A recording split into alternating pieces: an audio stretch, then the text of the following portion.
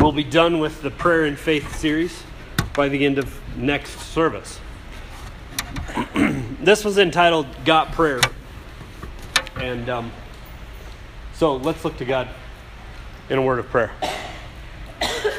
Blessed, conquering Jehovah, Judge Emmanuel, the author and perfecter, we beseech thee for our journey's mercies and pouring out thy bountiful sustenance, wherefore anointing us with appropriation to the ends of the ages. Thy servants vicariously enjoined with the sovereignty and omnipotence and sanctification for the purposes of propitiation.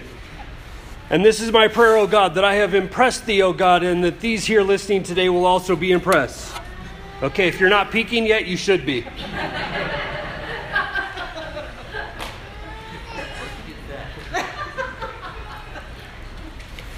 Man, that was a good one. He had all kinds of big words in that one. I was a little sacrilegious, a little blasphemous, and that was my point. What is prayer? Some say it's getting all the right words together and making sure that all the words are spoken just right and with the correct emphasis, right? That's definitely going to get God on your side if you put it all together just right. Have you ever been to a prayer meeting and were put in a group of people who have been Christians for going on probably 3 or 4 lifetimes, and they have seen it all, they've heard it all, and they can pray it all. They do their best to out-pray each other. And sometimes even in a small circle, they'll pray a second time just to be sure that their prayer was the best out of the group. When you get in groups like that, immediately the point is, if you were thinking about praying out loud, you might as well forget it. Because you don't have what it takes. You don't have the words. You don't have the structure. You don't have what it takes to impress God into doing what you want Him to do. Is that prayer? I think it's more sacrilegious and blasphemous.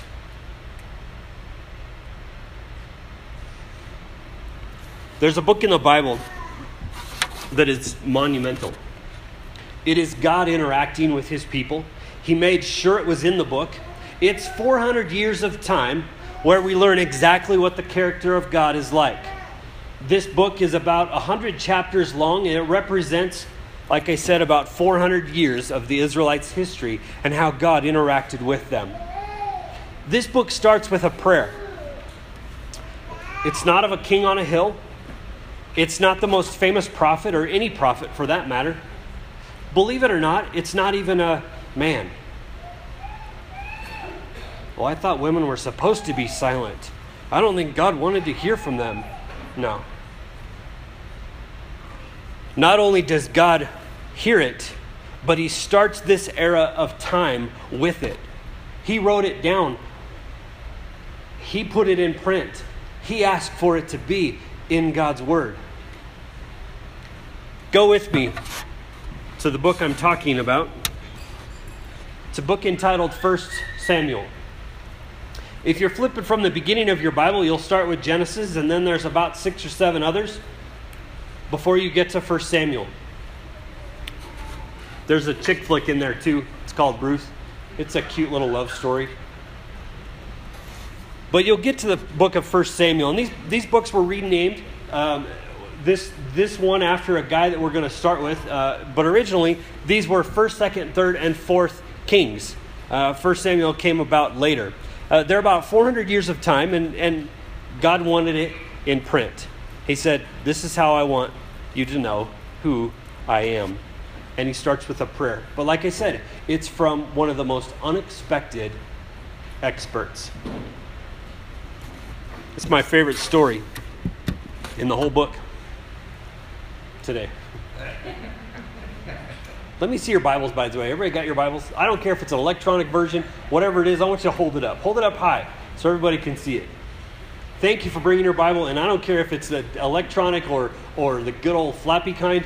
I love it. I absolutely love it that you bring your Bibles, and I almost sent out a text reminder today reminding you to bring your Bible, because I think it's important to have our Bibles when we're in services, and I want you to be able to follow along. This book is something that's going to guide and lead every aspect of every part of our lives throughout our lives. And so bringing it here to learn from it as we look at it during the sermon, during the message, is a really good thing. So look at 1 Samuel chapter 1. We're going to start in verse 1. There was a man named Elkanah who lived in Ramah, the region of Zuph, in the hill country of Ephraim. He was the son of Jeroham, son of Elihu, son of Tohu, son of Zuph, and of Ephraim. Elkanah had 2 wives, Hannah and Peninnah. Peninnah had children, but Hannah did not. Bunch of weird words and bunch of weird places. What I want you to get here is this is where it starts. The guy lives up in the hills. It says in the hill country. He doesn't live down in the valleys in the cities. He lives in the hills, right? So this is a backwoods kind of redneck kind of a situation going on, all right? And there's some domestic dispute going on here too. So let's read on. Starting in verse 3. Year after year, this man went up from his town to worship and sacrifice to the Lord at Shiloh, where Hophni and Phinehas, the sons of Eli, were priests of the Lord. Whenever the day came for Elkanah to sacrifice, he would give portions of meat to his wife, Peninnah, and to all her sons and daughters. We're not told how many, but there were lots of them, evidently. One wife had lots and just popped out kids one right after another. Just wham, wham, wham, right after another. Kind of like the Nettagines. Did you hear about the good news? Yeah, Tom says you're pregnant. Super good. So anyway, but Hannah was not. She was not able to have children. You may have heard this story 1,000,000 times. You may have heard this story dozens of times. I don't care how many. This may be the first time you've heard it. Listen to what happens. Because the Lord had closed her womb, verse 6, Hannah's womb, her rival kept provoking her in order to irritate her. This went on year after year. Whenever Hannah went up to the house of the Lord, her rival provoked her till she wept and would not eat. Her husband Elkanah would say to her, Hannah, why are you weeping? Why don't you eat? Why are you downhearted? Don't I mean more to you than 10 sons? Can't you see Elkanah? Big backwoods kind of guy. And he comes over to Hannah and pats her on the back and says, aren't I good enough, Hannah? Aren't I as good as 10 sons? Well, didn't quite cut it. It seems like somehow at home it wasn't as bad. Hannah had her own space at the house, and it was up in the hills, and she knew that Elkanah loved her. Behind closed doors, she was loved. Of course, Hannah was able to compartmentalize the situation when she was at home. There was always Peninnah's kids making noise out in the yard, but Hannah was able to keep to herself at home. But when they would make their way into the city to celebrate and offer sacrifices, it was tough. She would feel it. Everyone would ask her, where's your children? Walking on the road in the midst of a crowd, that's where she felt the most alone. The festival time was the most difficult. Elkanah tried to console her with his words, but she was still without. Let's read on. 1 Samuel chapter 1 and verse 9. Once, when they had finished eating and drinking in Shiloh, Hannah stood up. Now Eli the priest was sitting on his chair by the doorpost of the Lord's house. In her deep anguish, Hannah prayed to the Lord, weeping bitterly. And she made a vow, saying, Lord Almighty, if you will only look on your servant's misery and remember me, and not forget your servant, but give her a son, then I will give him to the Lord all the days of his life, and no razor will ever be used on his head. this prayer sounds fine if you know what happens at the end of the story. But if we were just to stop right here, this prayer is not one of a spiritual giant. This isn't a prayer for her enemies. This isn't a prayer for anyone but herself.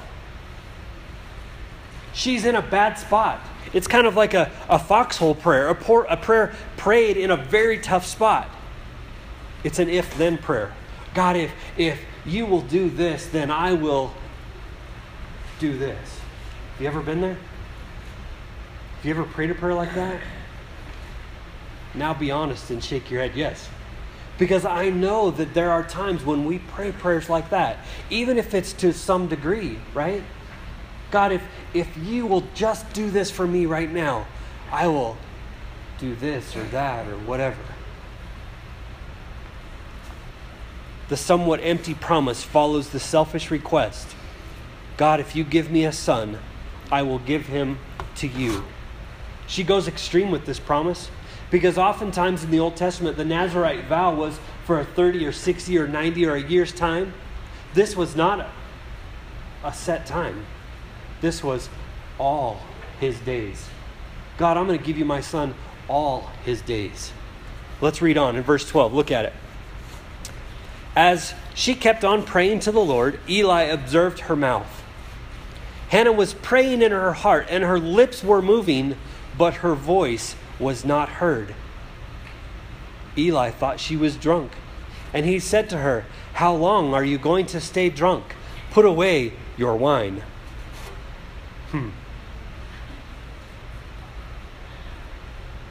There are some people I wish that things would come for their heart and their mouth would move and nothing would come out. But in other cases, I understand what's going on here. I get it. She was misunderstood. Eli, the priest, is thinking she's gotten a little too much to drink. It happened often in this day and age. She's not acting like the rest of the folks. This lady's a little out of sorts. She doesn't need to be doing this in the temple. Have you ever been there? I hope not literally. I hope you don't literally come to church drunk. But just misunderstood by most. Have you ever felt that? Maybe just not measuring up to the whole religious competition that often goes on among religious people. I hope that's not happening here. But I'm sure you felt out of place at times and felt misunderstood. God says, that's good Bible. Print that. Put that in the book, because that's good Bible. 400 years, 100 chapters of God telling his story starts with this. It starts with a prayer of a backwoods, redneck, domestic dispute woman who is just pouring out her heart to God. Look at verse 15. "Not so, my Lord," Hannah replied. "I am a woman who is deeply troubled. I have not been drinking wine or beer. I was pouring out my heart and soul to the Lord. Do not take your servant for a wicked woman. I have been praying here out of my great anguish and grief." Eli answered, "Go in peace, and may the God of Israel grant you what you have asked him." She said, "May your servant find favor in your eyes." Then she went away and ate something, and her face no longer was downcast. She was hangry no longer. That's not part of the Hebrew. It's part of the Lloyd brew, but not the Hebrew. A woman who doesn't have the prayer of a spiritual giant. This isn't any prayer like ones we've heard. Maybe even like ones we've prayed. I've never been taught to pray like this. It wasn't about her enemies. It wasn't about her asking God to help her be content with her circumstances. It was a selfish prayer. A crazy backwoods, redneck type woman, in a domestic dispute with her husband. Hannah thinks she has the right to pray to an almighty God. And God says, print it. That's good Bible. She was simply pouring out her heart and soul to the Lord. That's where prayer starts, and that's where God starts, with telling this story that lasted the next 400 years for the people of Israel. Not from a king, not from a prophet, not from royalty. This is where history begins. A backwoods redneck woman named Hannah. She's even a palindrome. Do you know what that is? A palindrome, you spell it forwards or backwards, right? She joins greats like Stanley Yelnats. Have you ever seen that movie? Holes. It's a Disney movie called Holes. His name is Stanley Yelnats, and if you spell Stanley backwards, it's his last name, Yelnats. Joins greats like Stanley and Bob, and words like race car and level and rotor and radar and kayak. She's a palindrome, but her prayer is heard. Speaking of heard, do you know what I heard? Surprised my kids aren't answering. Do you know what I heard? Sheep. Sorry. 1 Samuel chapter 1 and verse 19. Let's carry on. Early the next morning, they arose and worshipped before the Lord, and then went back to their home in Ramah. Elkanah made love to his wife Hannah, and the Lord remembered her. So in the course of time, Hannah became pregnant and gave birth to a son. She named him Samuel, because I asked the Lord for him. The word Samuel, the name Samuel, means asked for from God. Samuel walks his people back to God. He was a great prophet. He walked them through the kings, or through part of the kings, and did a great job. All because of a backwoods crazy woman thinks God cares about her little problem. God says, print it. That's good Bible. I like that story. But if you think that's good, look at this next one. If unexpected expert, unlikely source number 1 doesn't work for you, look at this next one. We're going to go to the Canaanite woman in Matthew chapter 15. Turn with me to Matthew chapter 15. You may have heard this story a million times, a dozen times, or it may be your first time today. Check in on this one. We learned some great things from this one. Matthew 15, starting in verse 21. It says, leaving the palace, or leaving that place, Jesus withdrew to the region of Tyre and Sidon. A Canaanite woman from the vicinity came to him crying out, Lord, Son of David, have mercy on me. My daughter is demon-possessed and suffering terribly. This is not some lady pouring out her heart in the temple. 1,100 years has passed since Hannah, and Jesus is the representative of who God is now. The story of the old book, but this one, the last one was a story in the old book, and this one is a story in the new book. The old one described the kind of character God has. Now, it's the Son of God. God in the flesh. God says, if you want to know who I am, watch him.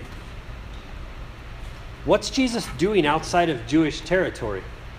Tyre and Sidon were a little over 50 miles outside of Jewish territory. He's stepped across the line. He's gone outside the border. He's gone over the Great Wall. He's outside of Jewish territory. What's he doing out there? This is the only time in recorded history that Jesus makes it outside of Jewish territory. His entire life was lived in an area of about 120 miles by about 40 miles. That was the Jewish area. So picture North Fort Collins to South Colorado Springs, from the Continental Divide to I-25. All right? That's basically the area in which Jesus spent his entire life, except for this time. These people have heard these stories. The stories have made it outside of Jewish territory. They've made it up as far as Tyre and Sidon. I'm sure they made it farther than that, but in this particular case, this woman knew that something was interesting and something was strange about this individual. She had heard stories of blind people being able to see. She had heard stories of leprous people being healed. She had heard stories of dead people being raised from the dead. So here she comes crying out, "Son of David, have mercy on me." This prayer is not about her. This prayer is about her daughter. As a dad with 2 little girls, you got my attention. This one tugs at me. This woman cares about her daughter. She's been going through tumultuous times. This is just me. The Bible doesn't say anything about this, but I think the man in this family ran out a long time ago in this situation. If he is around still, he's spineless and he's tapped out in every other way. Because we don't hear anything about this young girl's dad. It's her mother that is reaching out to God for help. Side note, just for a second.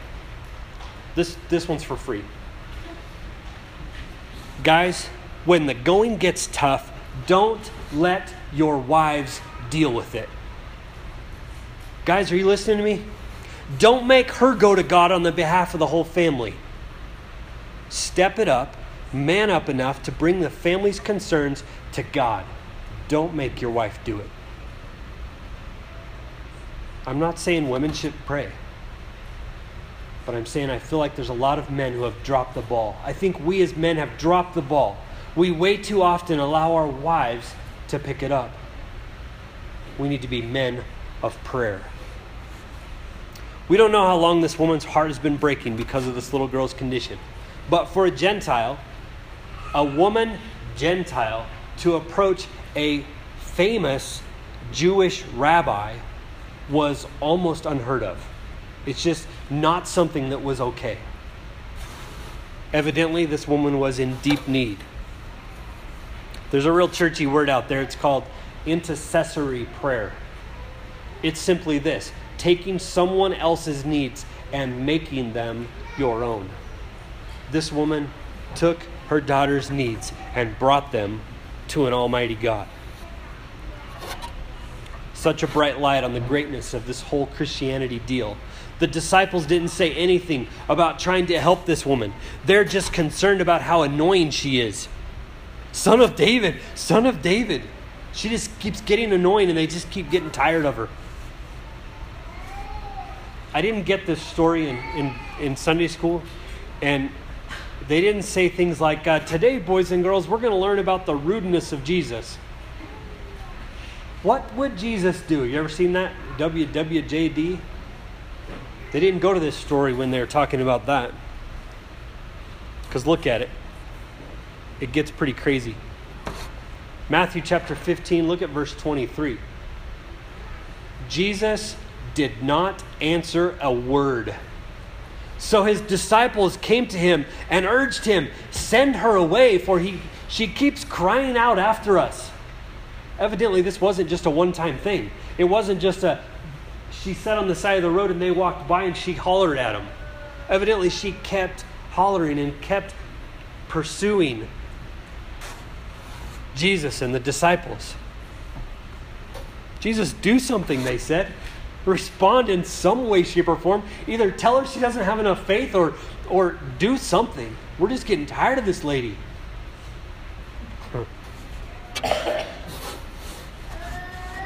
Look at verse 24. It gets worse. He answered, "I was sent only to the lost sheep of Israel." What?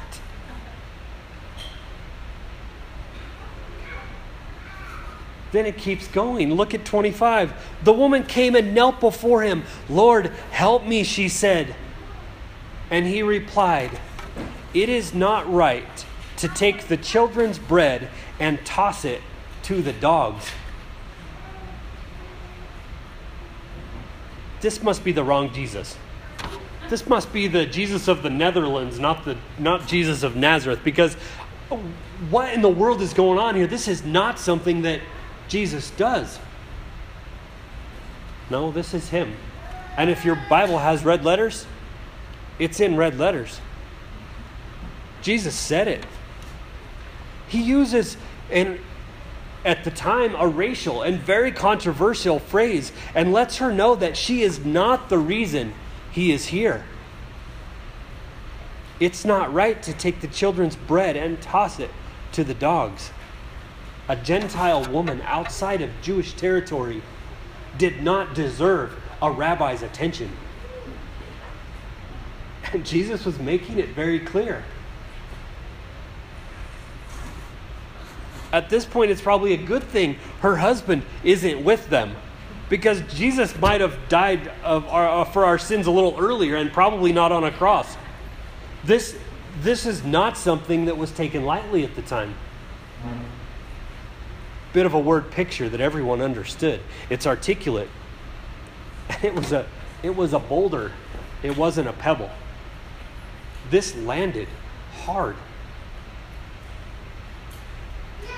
But look at what she does. Is she offended by Jesus' words, and does she go running off in the distance and tell everyone that she knows that Jesus is a bad guy? No. Look what she does. Verse 27. Yes, Lord, she said.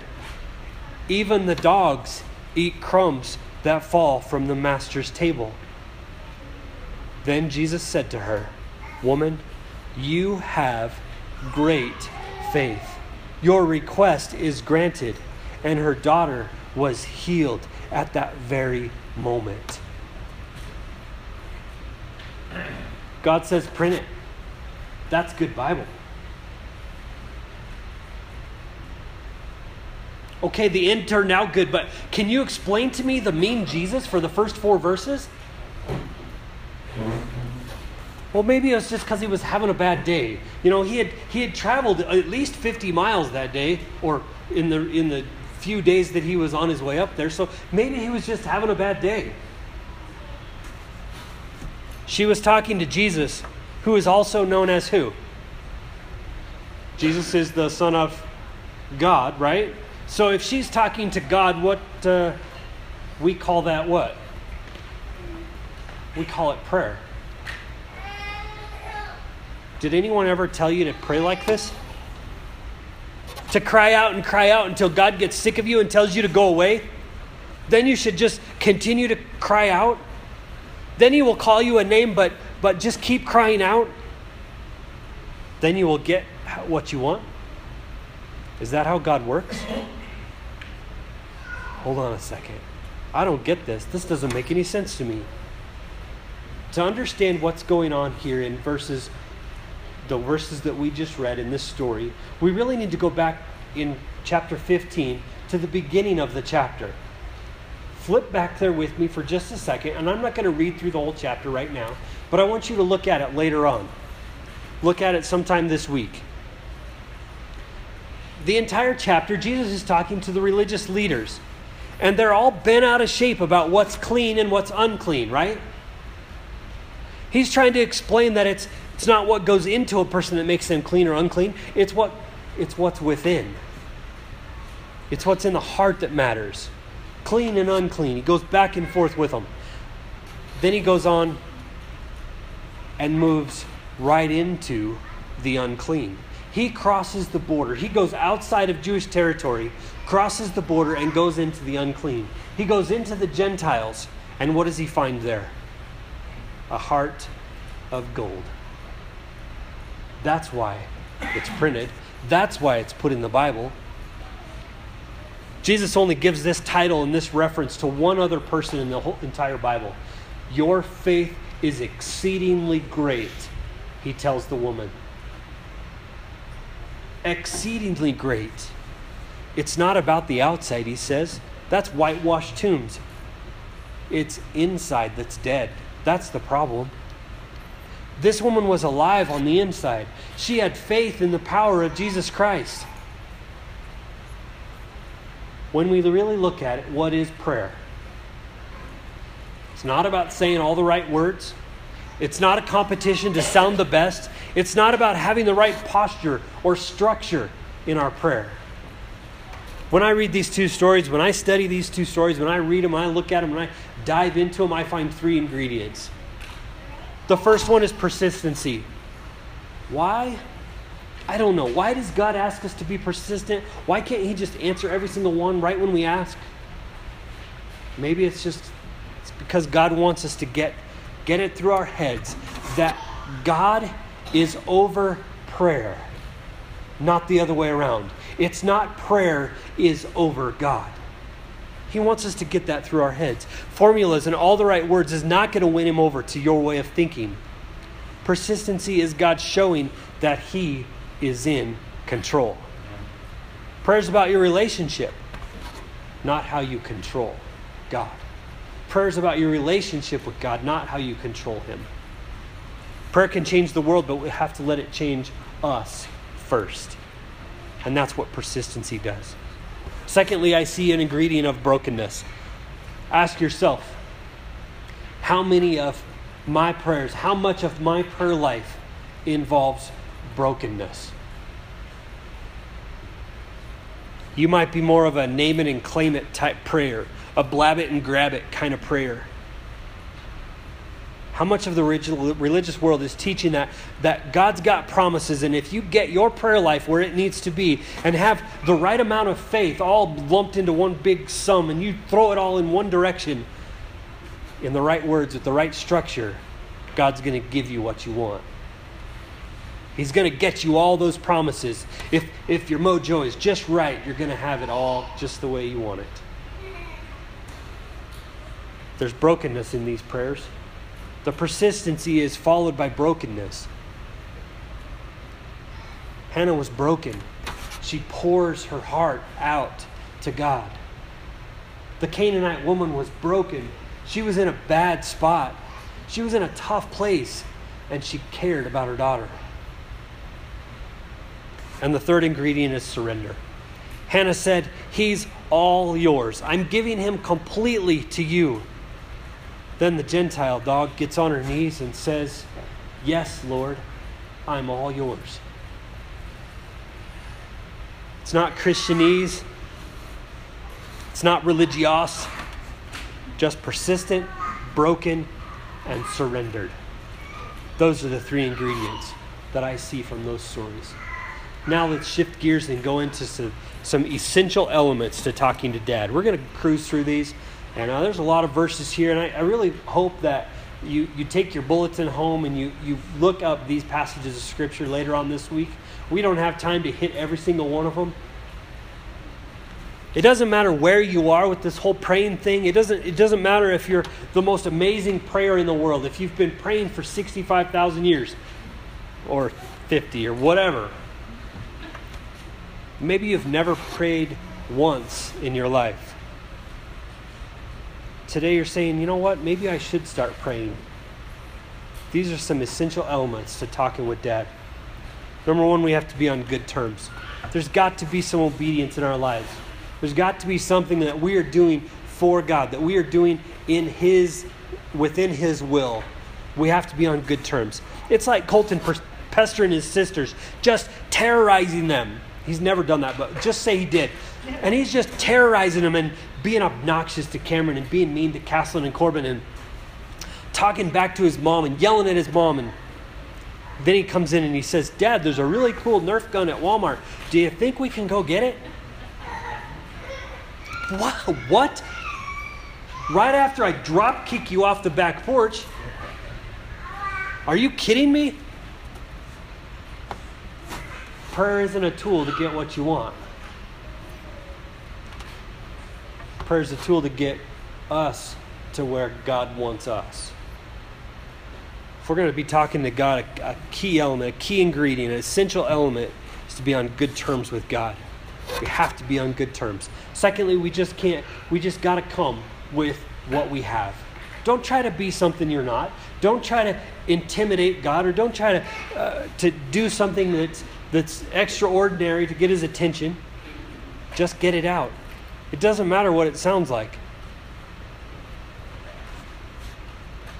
If you're a dad or a mom or maybe even a grandparent, or maybe you just hang out with kids once in a while, it's amazing how much craziness we have to listen to, right? And maybe it's just coworkers, because sometimes adults are the same way. Sometimes it's hard to concentrate. You ever have a hard time concentrating on what somebody is saying?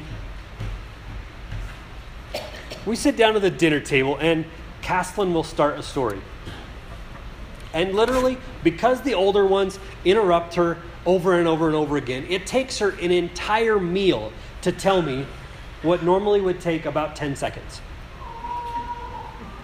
The other night, I finally told her, I said, Caslin, you just have to keep talking.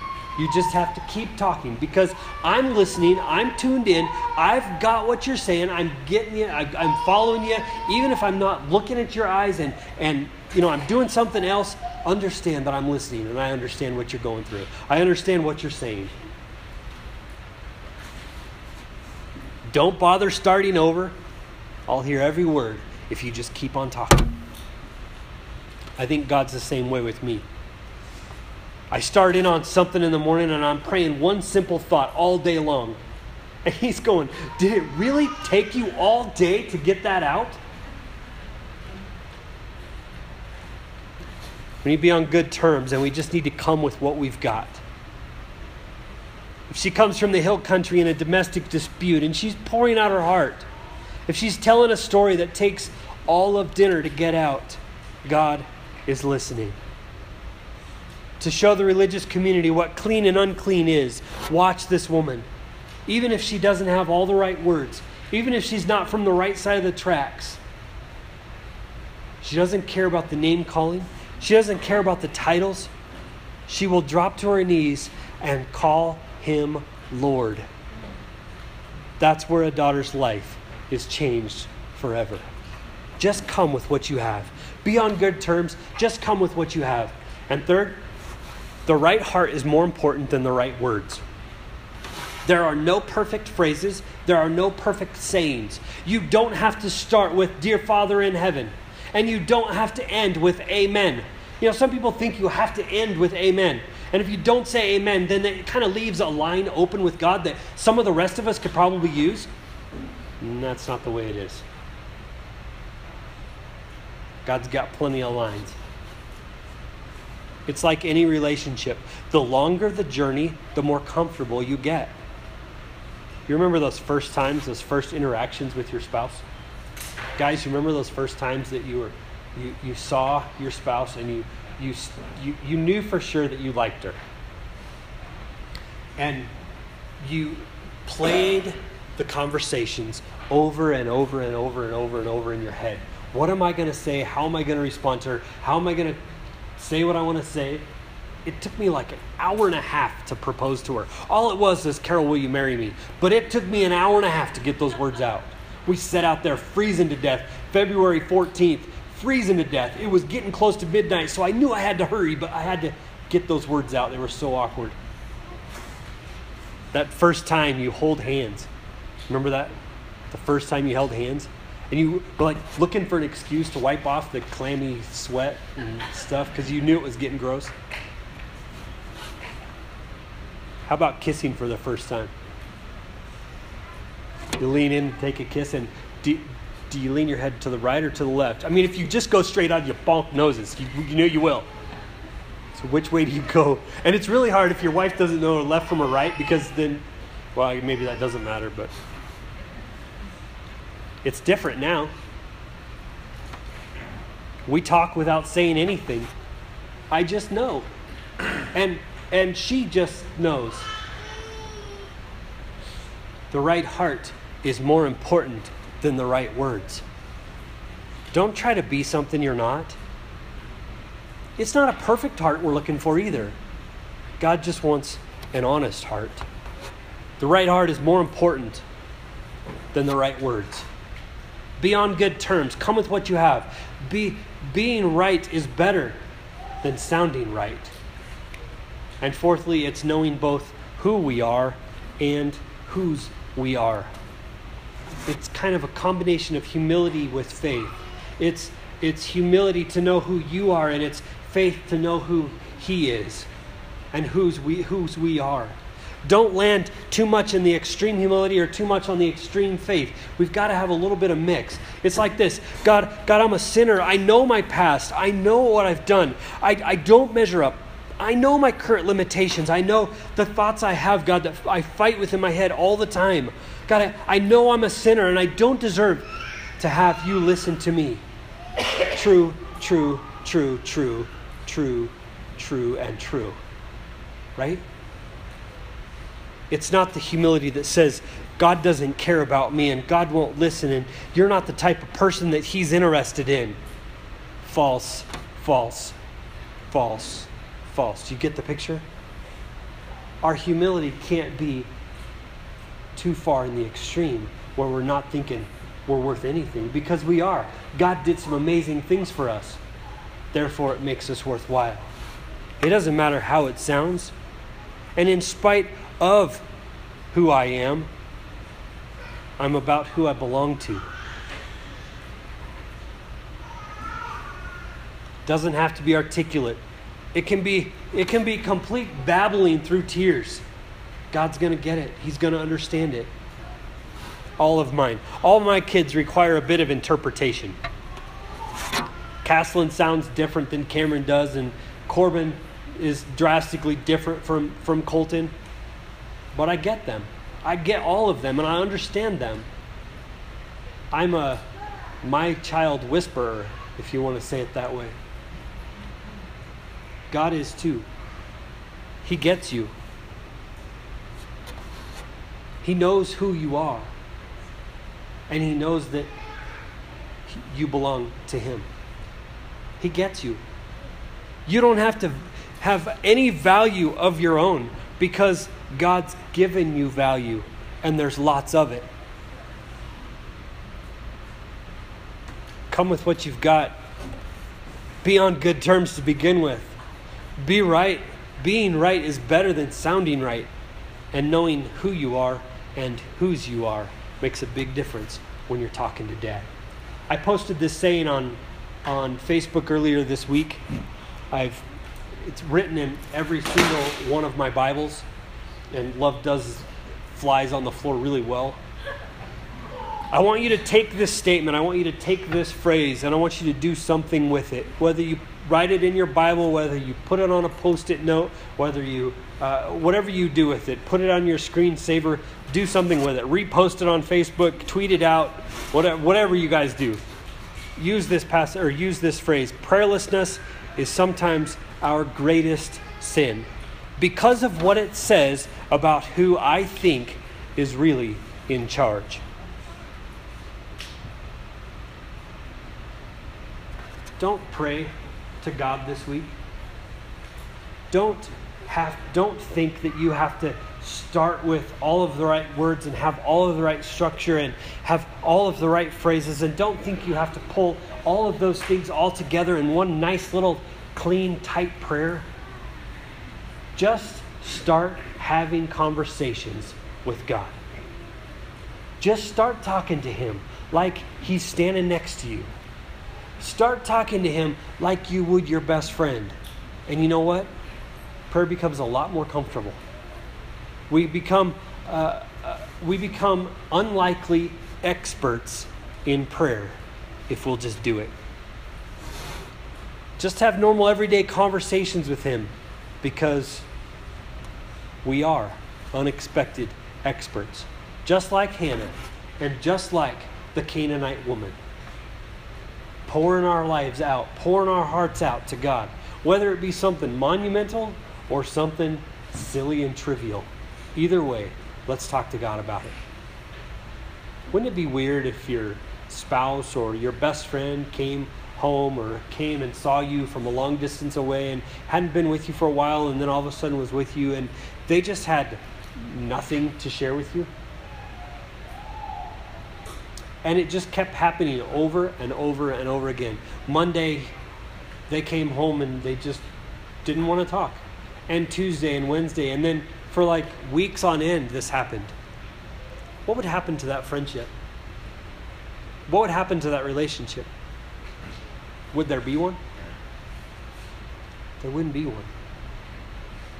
And I think as Christians, as people in this congregation, I think we can take our level of prayer in an upward fashion.